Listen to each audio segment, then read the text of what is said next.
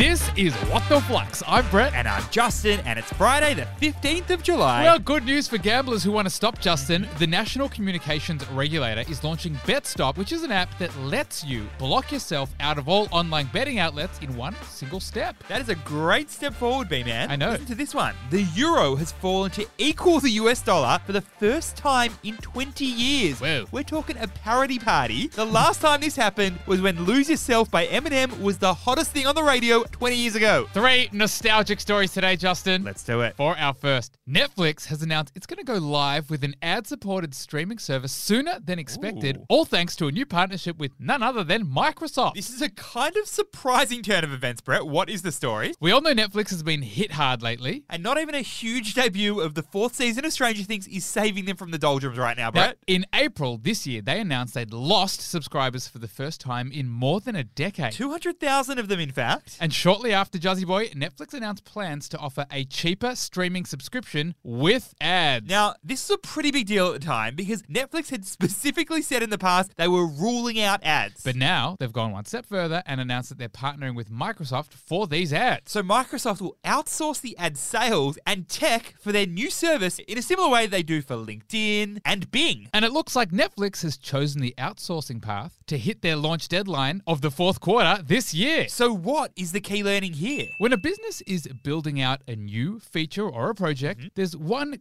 big question to be asked. Keep things in-house or outsource to the professionals? You see, for Netflix, outsourcing to Microsoft means it won't quite have as much control over its new ad system. That may be a bad thing. But Brett, outsourcing a project also has major benefits. You don't need to make an initial upfront investment like if you'd built those capabilities inside your company. You can also learn from someone who already knows what they're doing. And then, potentially, who knows, build it yourself later with all of those yummy insights. Now, Brett, we know that Netflix has a tight time frame to get this baby live, so we can see why they decided to outsource. And why their shares climbed to 1.2% after this news broke. For our second story, Trade360, an investment trading platform promoted by former Aussie cricket captain Steve Smith, has been closed down by ASIC. Yikes. Not exactly what Smudge needed right now, Brett. Tell me more. So, Trade360 is a soon-to-be shut-down online trading platform that launched in 2013. You might have seen Trade360 being spruiked by Steve Smudge Smith all over the internet. Sounds like a pretty standard thing for a celebrity to promote a product, no, Justin? It was until ASIC, our financial services regulator, did a little digging. They found that Trade360's call center had been using high-pressure sales tactics to pressure clients into making risky trades. And they were also providing personal financial advice that they weren't quite qualified to dish out. These are 2 huge no-nos in the financial services industry, Justin. We're talking stripping them of their license. And Brett, it just goes to show that while having a celebrity promote your brand can bring a lot of benefits, it can also go very wrong. So what is the key learning here? Brands paying celebrities to endorse their products is a tale as old as time, and research shows it actually works. Get this. When a celebrity endorsement is announced, generally a company's stock tends to rise by 0.25%. And why is that, Juzzy boy? There is a perceived boost in legitimacy. You know, if it's good enough for old Michael Jordan, then I suppose it's good enough for me.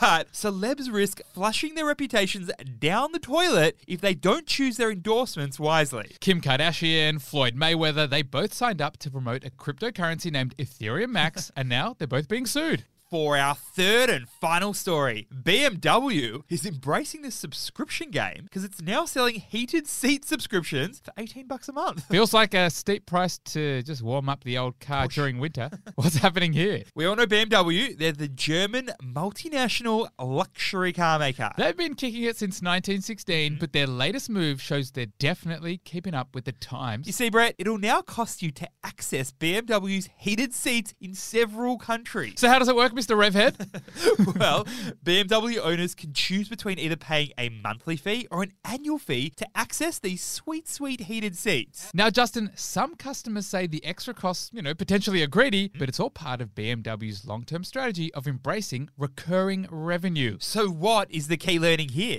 The car industry is adapting to the 21st century. And the way they're doing this is by trying to become more like the tech and the telco industries. They're thinking recurring revenue is generally a smart business strategy. But you may risk alienating customers by restricting access to certain features that they just expect. And that's because there's a big difference between tech companies that offer software as a service and car companies that offer hardware. For example, when you subscribe to the premium version of an app like Spotify or YouTube, you're also paying for continuous upgrades and improvements. But paying for heated seats is very, very different. Yeah, the hardware's there already, and it's not getting any better over time. So it's going to be interesting to see if car customers embrace this approach to subscriptions and smaller transactions. FluxFam, for most people right now, they're getting ready to start submitting their tax return for the last financial year. Now, if this is something that you're thinking about and your co-workers are thinking about as well, we know where you should go. Flux at Work is the premium version of the Flux app with a deep dive into tax time, into super, and all the important things that you need to know right now. To learn more, head to flux.finance/work and we will be in touch. Thanks for listening, and we'll see you on Monday.